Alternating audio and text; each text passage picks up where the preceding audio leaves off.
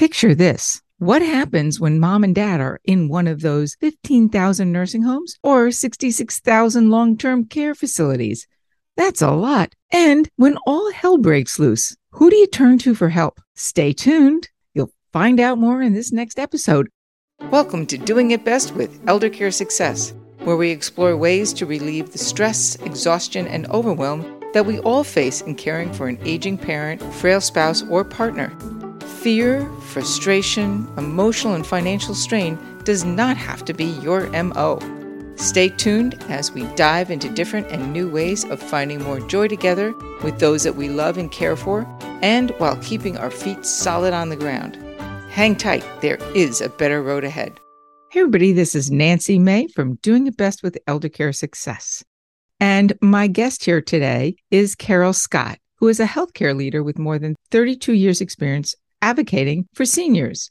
She is currently the manager or the senior manager for the Long-Term Care Ombudsman Program and Policy for the National Ombudsman Resource Center out of Washington, D.C. There she's working both on the state and local level to help those of us who are taking care of our parents that are also residing in long-term care facilities. Before that, Carol was in field operations for the Advancing Excellence in America's Nursing Home campaign. There, she was responsible for guiding stakeholder coalitions in all 50 states where she actually helped the nursing homes become a better place to live, work, and visit.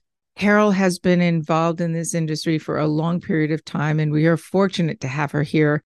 What I love more than anything is that Carol is an advocate, a diehard advocate for those of us taking care of mom and dad or a spouse or anybody who might be infirmed in a care facility, be it a nursing home, a rehab facility, or a long-term care facility. And she gets us. Every show is special. And this one I'm particularly interested in because it is dealing with the Ombudsman program and, more importantly, what's going on in our aging care communities for our parents, for our relatives, for anybody that we love or taking care of, a spouse. It could even be a sibling.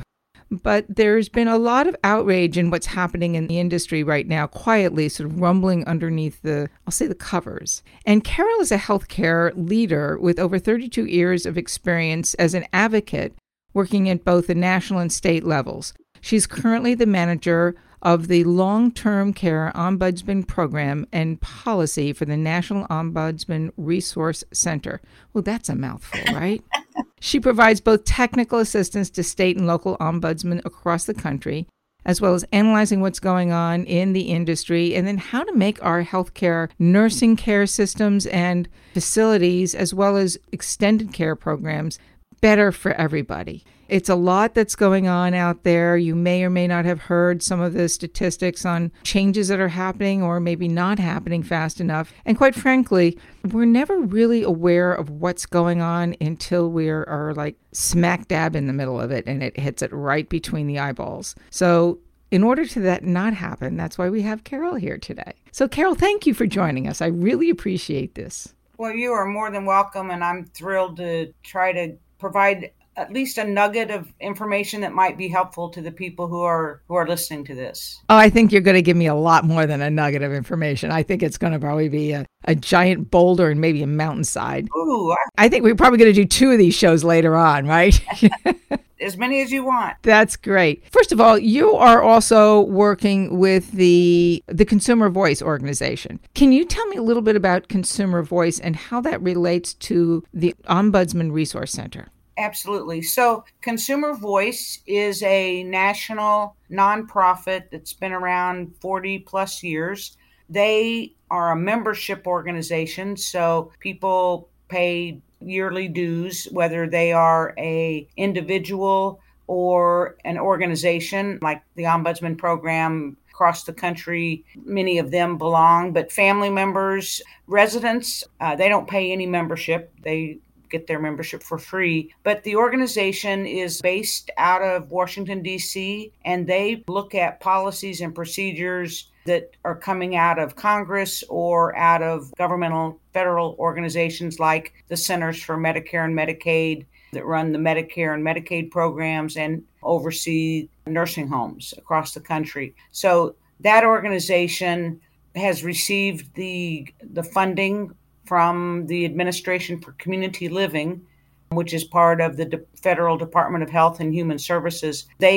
Federal Department of Health and Human Services puts out a grant request every 3 or 5 years, and Consumer Voice, along with the Advancing States, which is a national organization made up of the state unit on aging in every state. They're their kind of professional organization. So Advancing States and Consumer Voice have received this grant funding since the very beginning. So there are three of us who work in the National Ombudsman Resource Center.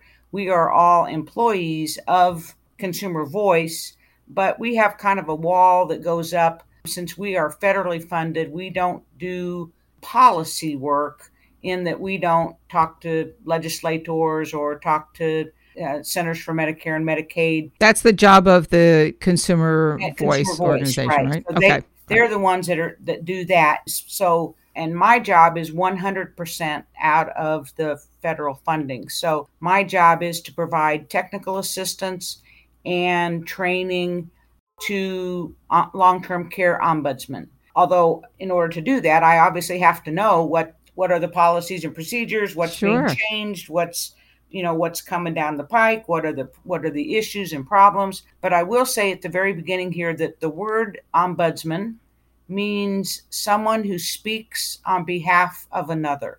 So we are an advocate ombudsman. There are all kinds of ombudsmen. There are ombudsmen for cities, there are ombudsmen for corporations, and those people tend to be neutral. In our advocacy ombudsman for long-term care, we are advocates for the resident. Oh, so you are not neutral. You are like no, and you're the dagger that we need. Yeah, well, yes, although I'll tell you, sometimes a family member will have a concern, bring it to us, and as much as we may say, "Oh, that sounds like wow, we ought to help with that," first thing we're going to do is go talk to the resident, if the resident can speak, or try to determine what the resident would have wanted. And we're going to do what the resident says. So the family member may say, "Oh, the food is horrible." The resident may say, I know I complain about it to my daughter, but in reality, it's pretty good. So don't do anything. So that at that point, we have to go back to the daughter and say, if you want to continue, here's some tips and things you can do. But because the resident doesn't see it as a problem, we're not going to be able to help you other than give you tips and hints. And food is probably the least of most people's concern. It's the physical well-being of somebody. The other day, as I mentioned, I was talking to somebody who had worked through her master's degree up in Boston in a long-term care facility, managing aides and helping them and doing whatnot. And she was so incensed with the inability for a particular facility to not make sure that their residents were safe. And I don't mean safe in falling or tripping, but safe in healthcare. The amount of wounds, the pressure wounds that were there. And when somebody ran out of money, how they were put in the different unit that wasn't as good. And sort of, I called it locked away and the keys thrown away. And she said they sat there in wheelchairs, drooling and sort of humped over. And all she wanted to do was go in and, put pillows to prop them up so they didn't look like they were in pain. And she was told she couldn't do that. Versus those that had the money that were in the fancier nursing component of the facility. And that's so sad to hear because you know as well as I do that something that seems as simple as a pressure wound can be a death sentence for so many people. Absolutely. We don't even know, we're not typically exposed to those things in normal, I would say, in quotes, in normal life, right? This is a part of life that I think everybody's knowledgeable that there are these buildings that people go to when they're older or sick or whatever called nursing homes. But when they walk in and they're exposed to it for the first time, their thought is, well, I'm not the first person. So if I'm seeing something that's funny, I maybe shouldn't say anything because all these other families are coming in and they're seeing the same things. And the staff that work here seem to care. So how bad can it be, really? What I don't see, I'll protect my heart and my head and just ignore it. And I don't think it's intentional. No. We don't want to admit that something's happening. Exactly. It hurts. That's where having that open conversation, feeling like you can ask questions. And that's where many people turn to the ombudsman. Although I will tell you that the number of times I've run into somebody and they've said, Carol, what do you do? And I will tell them, and, I work and try to resolve problems that nursing home residents have. 9 times out of 10, well, how come I didn't know about you when my mother was in the nursing home? And I'm like, Right.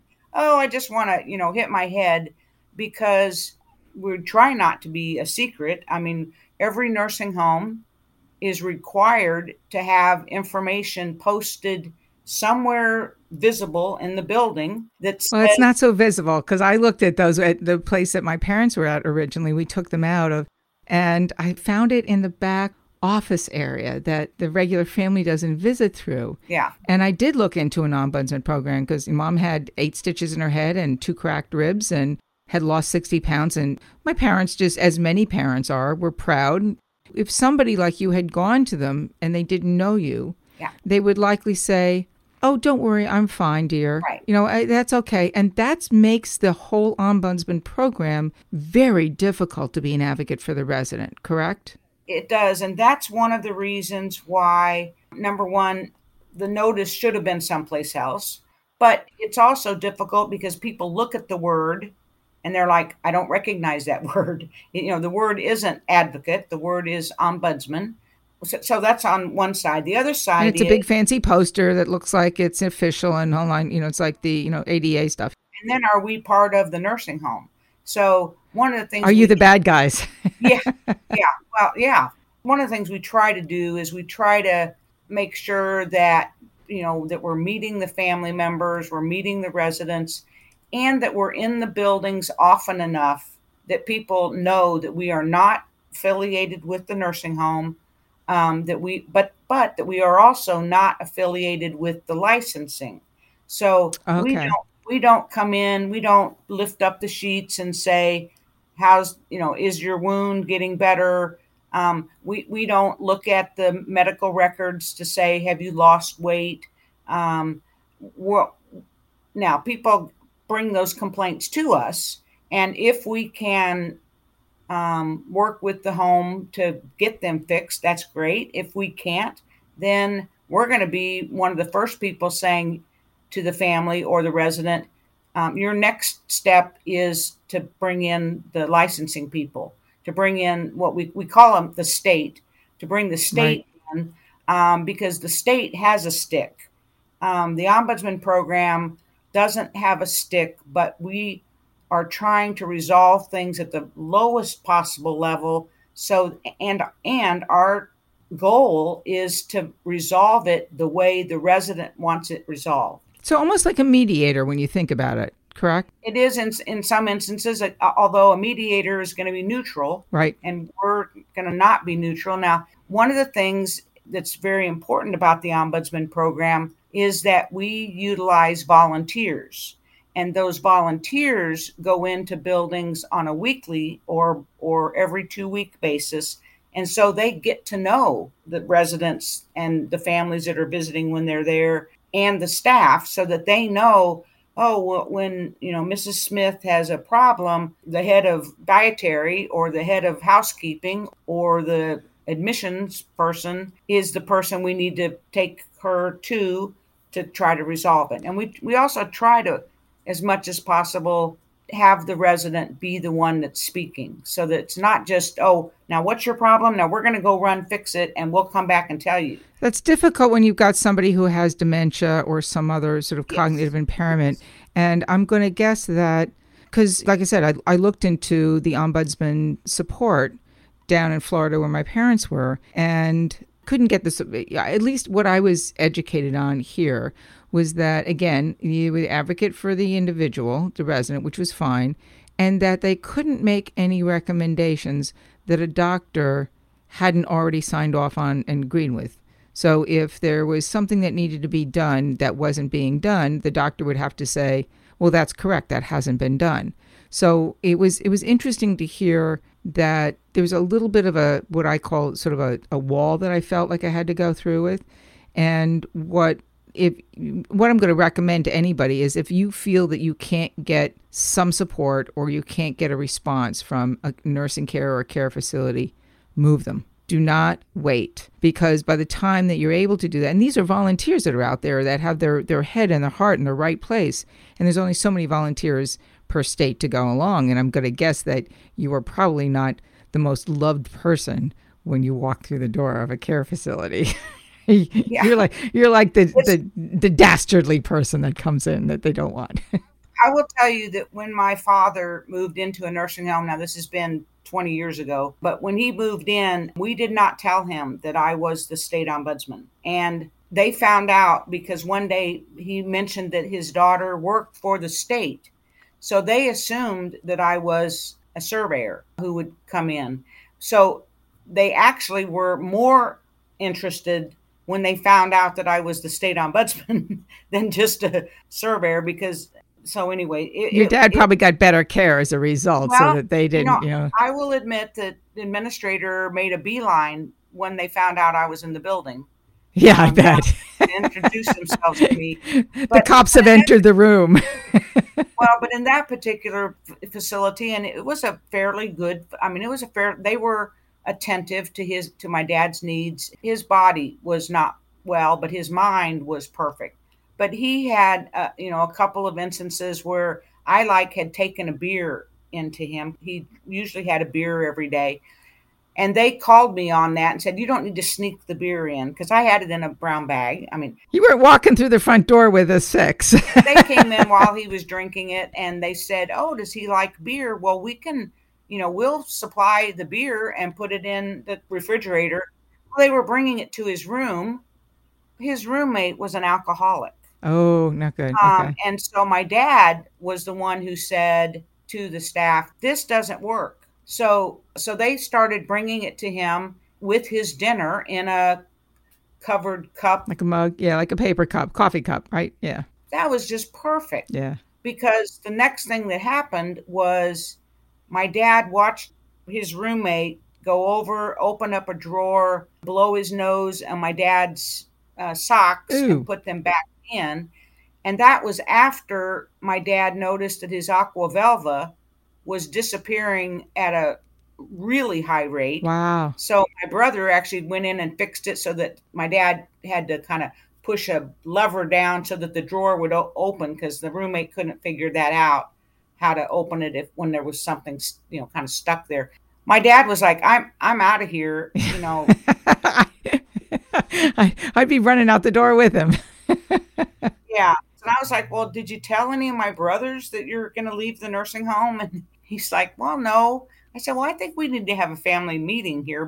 It ended up great. My dad moved in with one of my brothers and lived there for 5 years. I want to sort of take a step back, though, because 20 years ago, and my grandmother was in a nursing home that was more than 20 years ago, but I remember it being a fairly nice looking place. I have pictures of what the bathroom wallpaper looked like, and the smells were not bad back then, but her room was tiny, and she always smiled and had the sunlight coming behind her in the window, and she always seemed to have like this glow about her when we saw her. But I was 10 years old, so that was then, and this is now.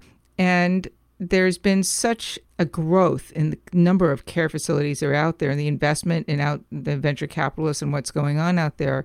What are the biggest problems that you're starting to see that are coming down the pike or that have sort of hit us as this growth in one aging population and a different type of owner investor is happening in the healthcare system or the aging care system? Well, we continue to see people being discharged from facilities because, well, for lots of different reasons, but mostly because of the behaviors, the way that residents communicate. So if someone's yelling or screaming or hitting facilities, their first reaction is, well, we need to move them because we can't care for them. Even though in their brochure and on their website, they say, we're a memory care unit. We specialize in taking people with dementia. And yet, if you don't follow the plan, if you're not quiet and polite, and you said, yeah, that now we had that with my mom because Yeah. She had dementia, not advanced dementia in the care facility, but there was another New Yorker. She's from Connecticut, born and brought up in Connecticut, but native, sort of New York area. And we tend to we like our controversial battles at times in our conversations. And she loved another fellow that was there at the table, and the two of them would sort of like banter back and forth, and I could see the fun that they were having. And they tried to separate my mom and dad, who'd been married for 64 years. That would have killed them both. Yeah. Plus, she was not being cared for properly there. I said, no, that's not going to happen.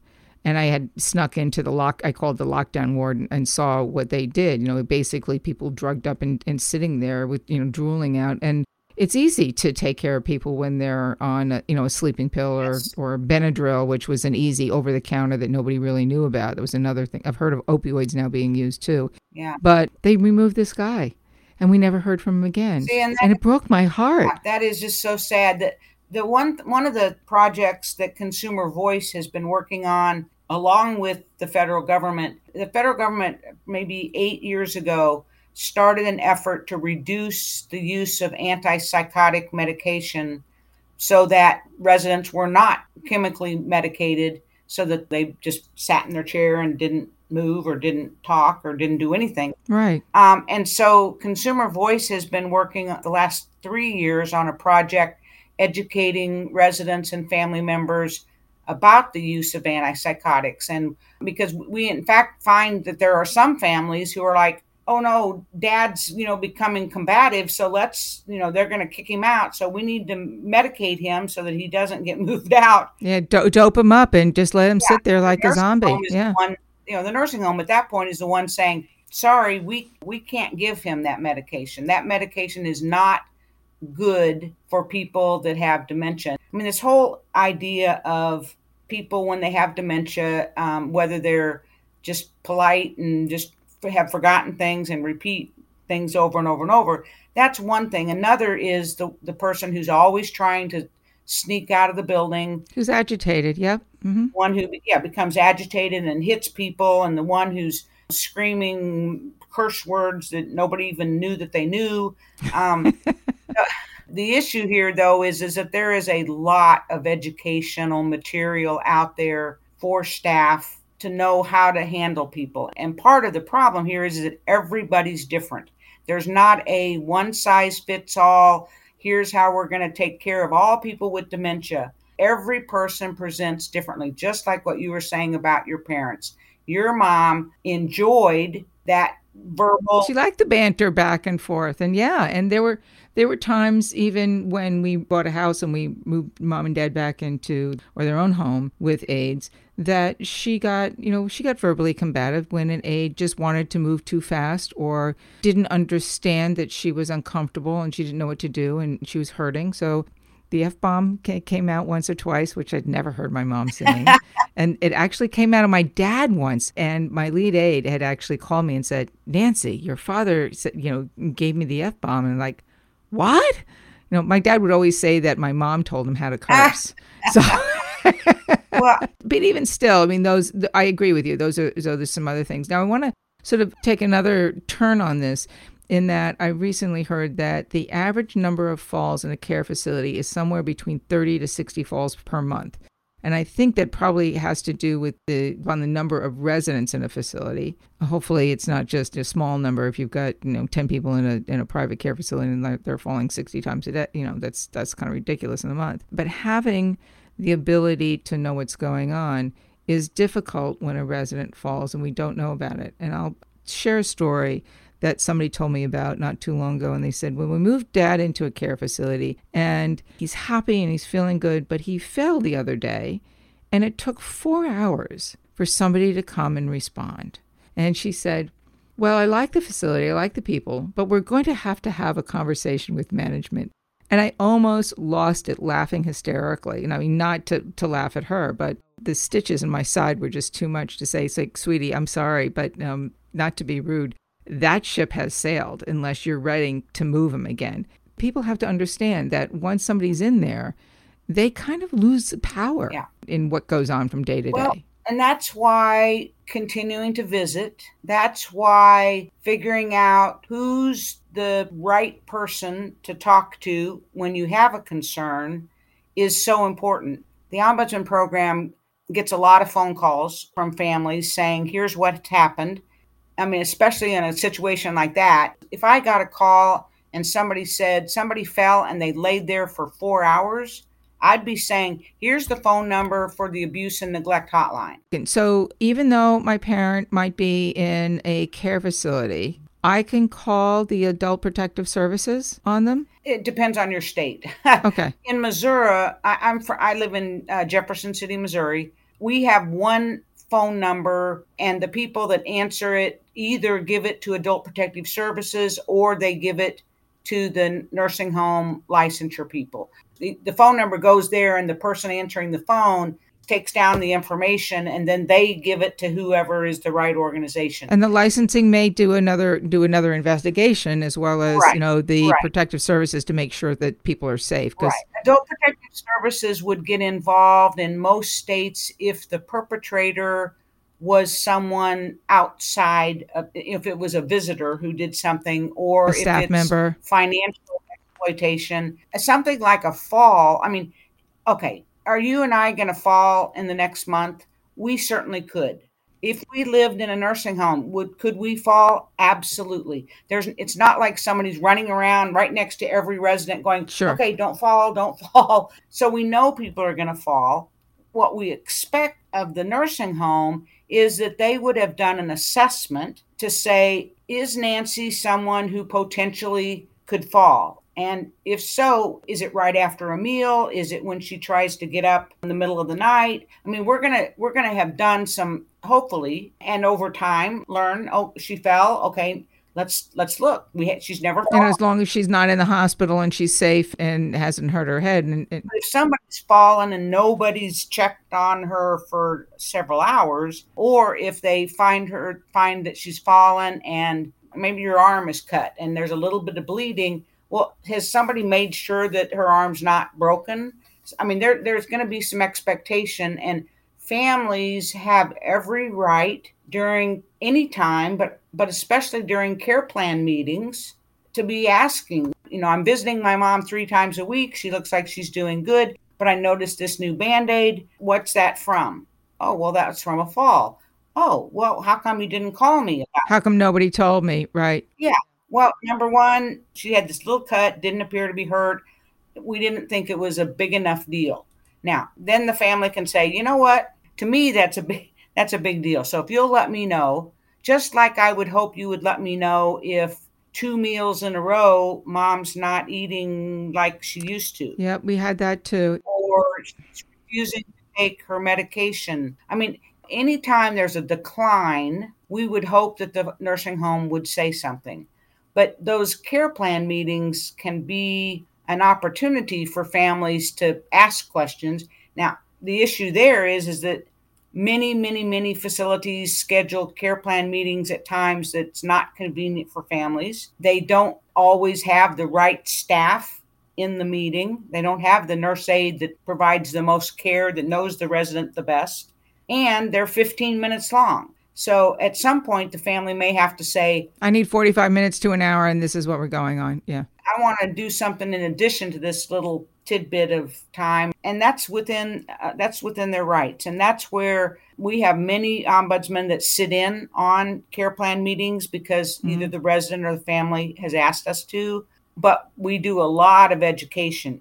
Here's what a care plan meeting is for. Here's what the plan should and could look like. Here's the information, especially if you've got someone with dementia living in a nursing home. Who's going to tell the home, here's how mom liked things? Right. That's the family. So walking in with a sheet of paper that says, here's the kind of music she likes, here's the kind of TV she likes, here's the kind of snacks that she likes. She doesn't eat breakfast. She only wants coffee.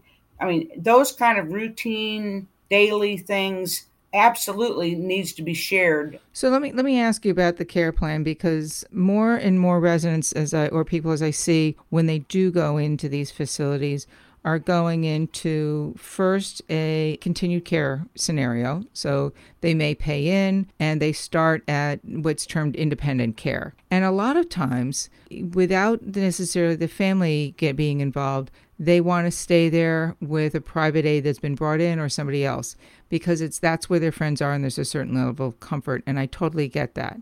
But, and I say but purposely, because as I'd always been told, and this is where we got into a little bit of trouble, that was independent care, and therefore they had no involvement in the daily well-being of the resident. So it's like an apartment, 3 meals a day. Yet there were things like, and I'm explaining our scenario because that's the one I know in my head and what we went through.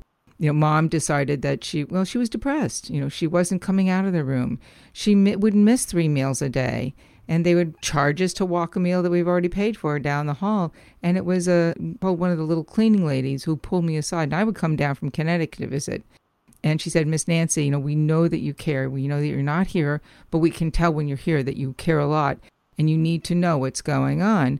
That we've been told that your mother is not to have her meal walked down to her if she won't come to the dining room. So she was starving. And I was told, this is not unusual because I've heard this from others, when somebody's meal is walked down to them, especially an older person who may have dementia or just not feeling well, the meal may stay in the refrigerator in the room and it goes bad and then they may eat it later on and therefore the food has gone bad so they could get sick. Independent care it's not an apartment, although that's what they say it is. There's still some oversight. There's still medication management. So to have no care plan or no discussion about it, or no revealing of, in our case, I couldn't get a hold of medical records, although there were medical procedures that were being done and tests that were being done and medication was being managed. When we left, it was all of a sudden the medical records disappeared. The doctor was supposed to have them. They didn't have them. Nurse Ratchet didn't have it. And Tweedledum didn't have it. That was the head of the facility. And the list went on, and the clueless doctor who was a PA who had such a bad case of stuttering that he couldn't get a word out in 15 minutes. It was just amazing the quality of care that was considered one of the better care facilities. Oh, wow. So this is really important that families need to know about, that independent care does not mean they're just given an apartment and no oversight, if I'm correct, right? That's right. I mean, we call them typically, I think you're talking like an assisted living. Right, where there's, you can go to assisted, you can, independent, assisted, nursing, memory, whatever it is later on. So it's a continued care process. So the difficulty here is that, or the good and bad news is, in a nursing home setting, there are federal requirements. So the federal guidelines of what you have to do. And then the state maybe has added a few things. For assisted living and independent when it's not a nursing home, there is no federal guidance. So it's completely left up to the state. So if the state doesn't have regulations that say, here's what people have to do, if they don't require care plans, most states require someone with some education or knowledge to run the place, to be the administrator or manager.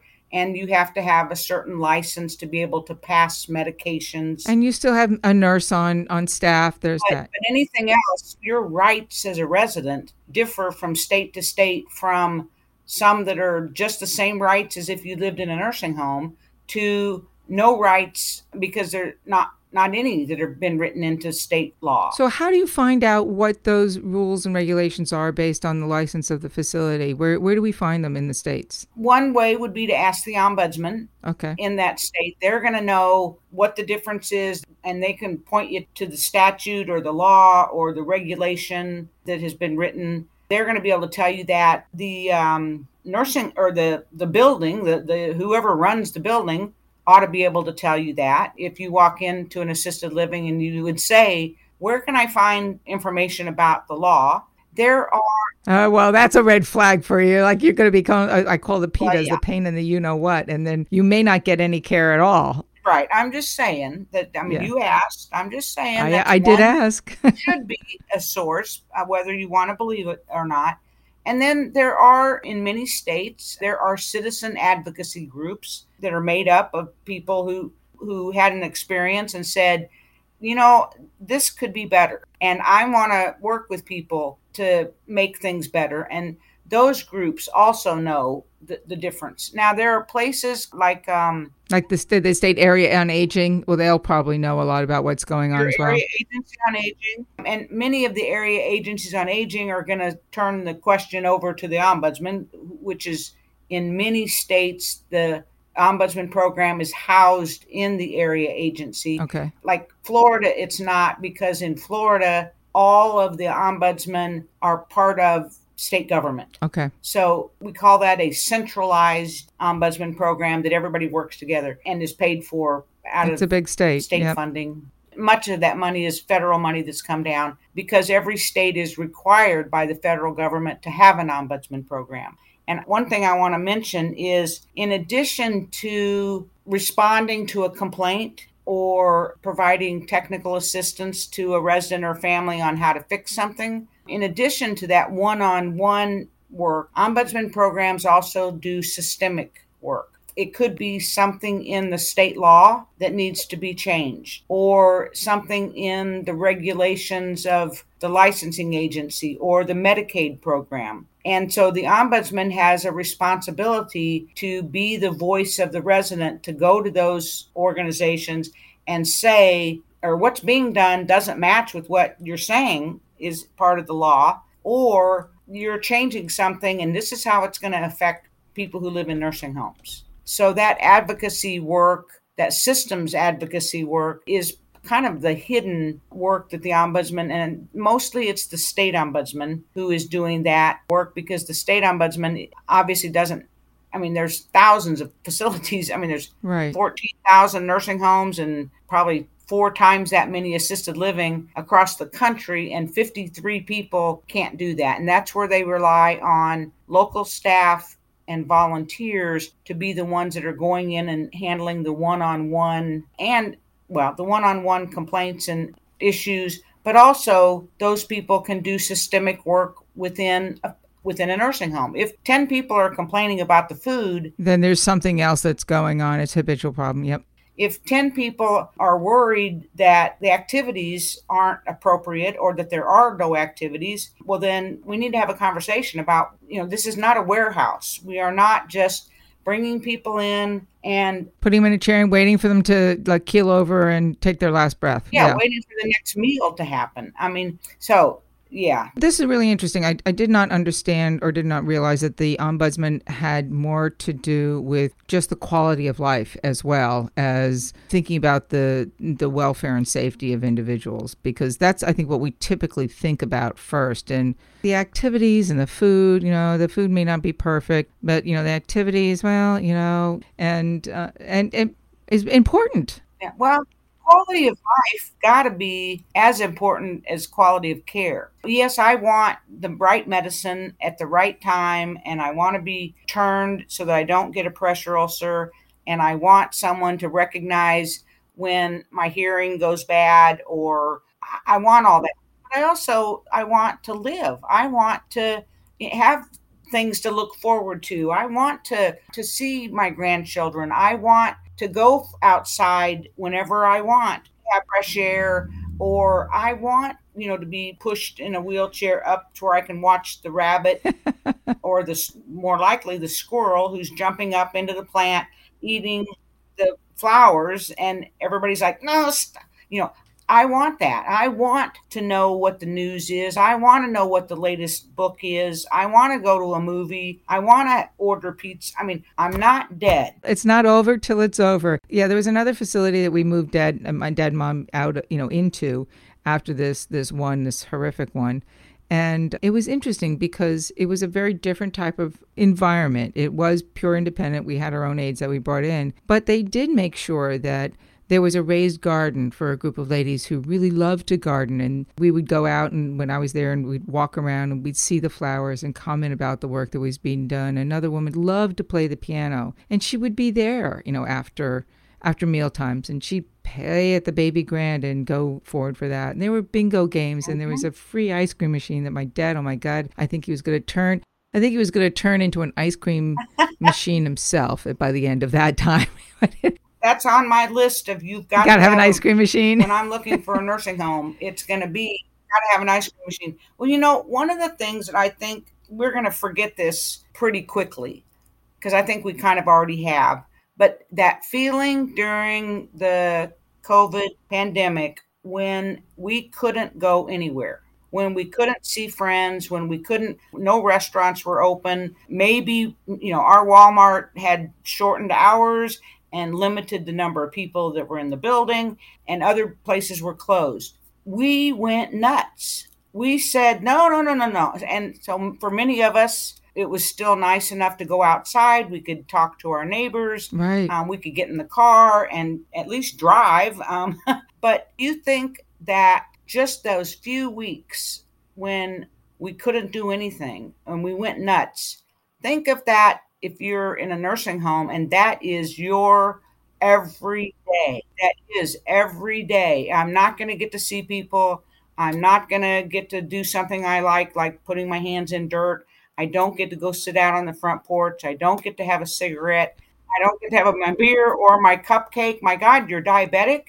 And oh, well, sorry, you can't. If you're diabetic, you can't have any sugar. Well, excuse me, call the ombudsman. We're going to come in and we're going to say, okay, we're not going to. There's a way to manage everything well, right? Yeah. Well, when you're an ombudsman, sometimes you have to advocate for things that are not in the person's best interest. But if they understand the consequences, then we're going to push for it. And so, yeah, we may say, let's not really push for ice cream, all three meals with, sprinkles and whipped cream and all that. Let's go every other day. Let's check, make sure their sugar's being checked. But we're going to be there pushing, saying, you want to go outside when it's 12 degrees? Bundle you up and do it. This is not jail, right? This is Right. this is not adult jail, and that's important. So that's critical. I want to come back to a question that I asked earlier. Was I call it the olden days when we called it Grammy.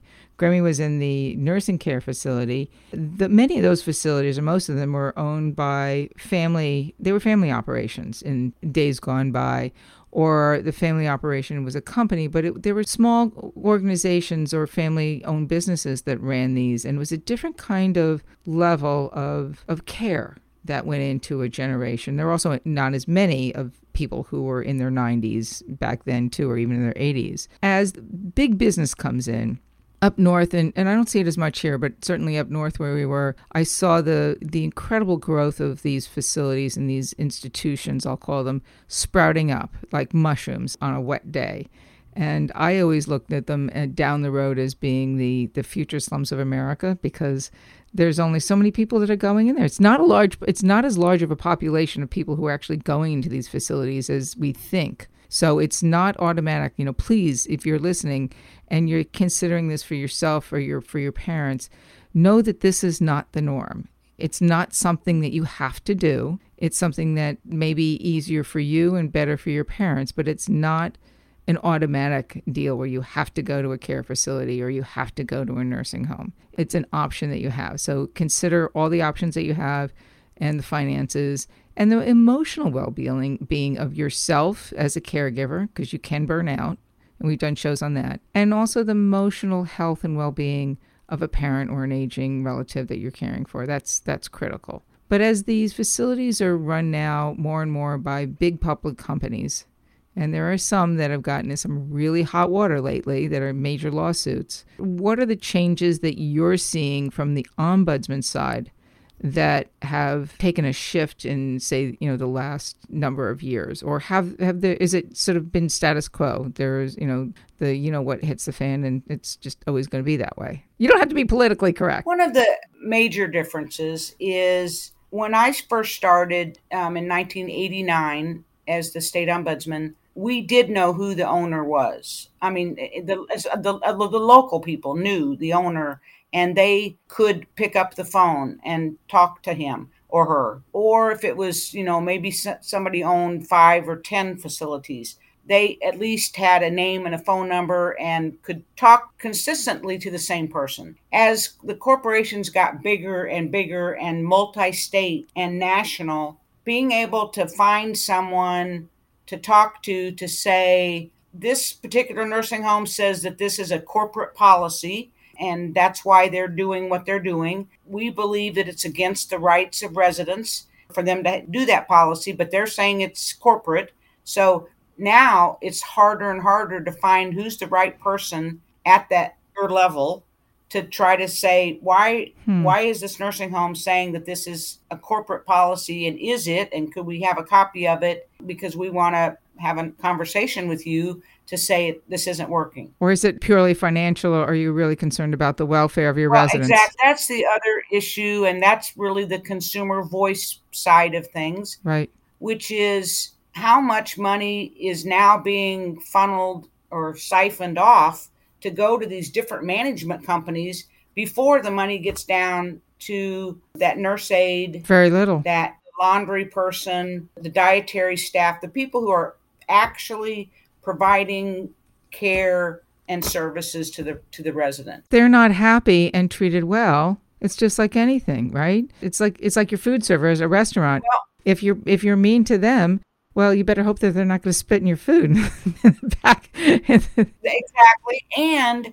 I'll tell you, if you ask people why they chose the home that they chose, most of the time it's going to be because of location. It's convenient for my family and friends to visit. And so the thought of moving in many parts of the country, moving to a new home is a 30-mile, 60-mile effort. So am I better off being here in a place I'm not happy, but my family can visit? Or do I move an hour away, which might be better or not? And my family now, instead of coming every day, is only going to come twice a week. Right. And if gas prices keep going up, maybe they only come once every 2 weeks. What's the trade-off we have to deal with? And the thing, though, is that if you have a problem with a facility and you're not getting a response, and the ombudsman is doing their best, but also not getting a response, there are a couple of things you can do. You can go to the state licensing authority and start having your voice heard. I would be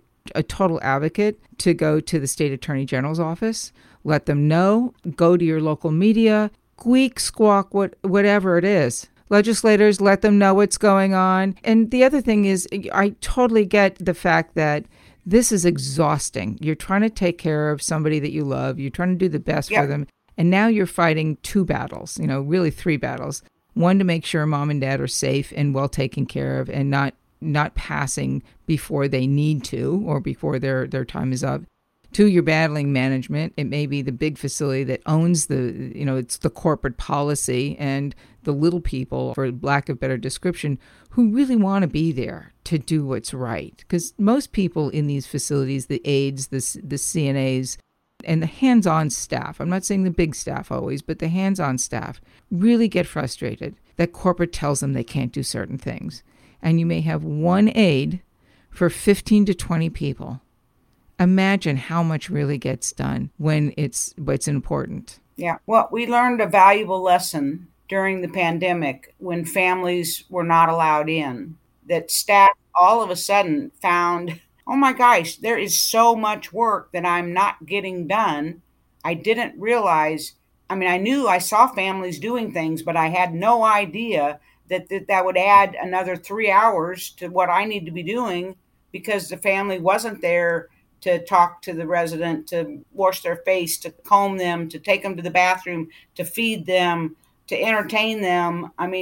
That, I think, was a shock to many facilities that, oh my gosh, we need the family members in there. As much as they thought we got in the way, we were really an asset to them in so many ways. And yeah, we can become the eyes and the ears. It's sometimes how you bring the complaint forward to get what you need. And hopefully when you turn around. That's another good aspect of the Ombudsman program, is that many people live in a different state than where their loved one lives. The Ombudsman program, be happy to go have a conversation with mom or dad, see how they're doing. Just sort of a welfare check, really, to see if mom and dad are safe and okay. Yep. Yeah. People You can go on the website, just type in LTC Ombudsman, OMBUDSMAN, Long-Term Care Ombudsman, and our website will come up somewhere. I'll put all the notes in the show notes, plus anything else that we're going on here. They can find their local ombudsman in the map that we have on our homepage. The other thing I'm going to add before we wrap up here is that, and this is a little longer show than most, but I think it's important that we're here having this discussion and for people to know about the resources. But there's so much support out there for us. We just need to know how to find it, and that's critical. But there is also most ombudsmen are volunteers for many of the states as well, aren't they? I mean, That's what I understand. So you have to be cognizant of the fact that these are people who are there trying to do what's right for what's in their heart and what's in their head and what's in their moral strength and fortitude. And just be aware of that. And if you can support them as well, just to make things a little easier.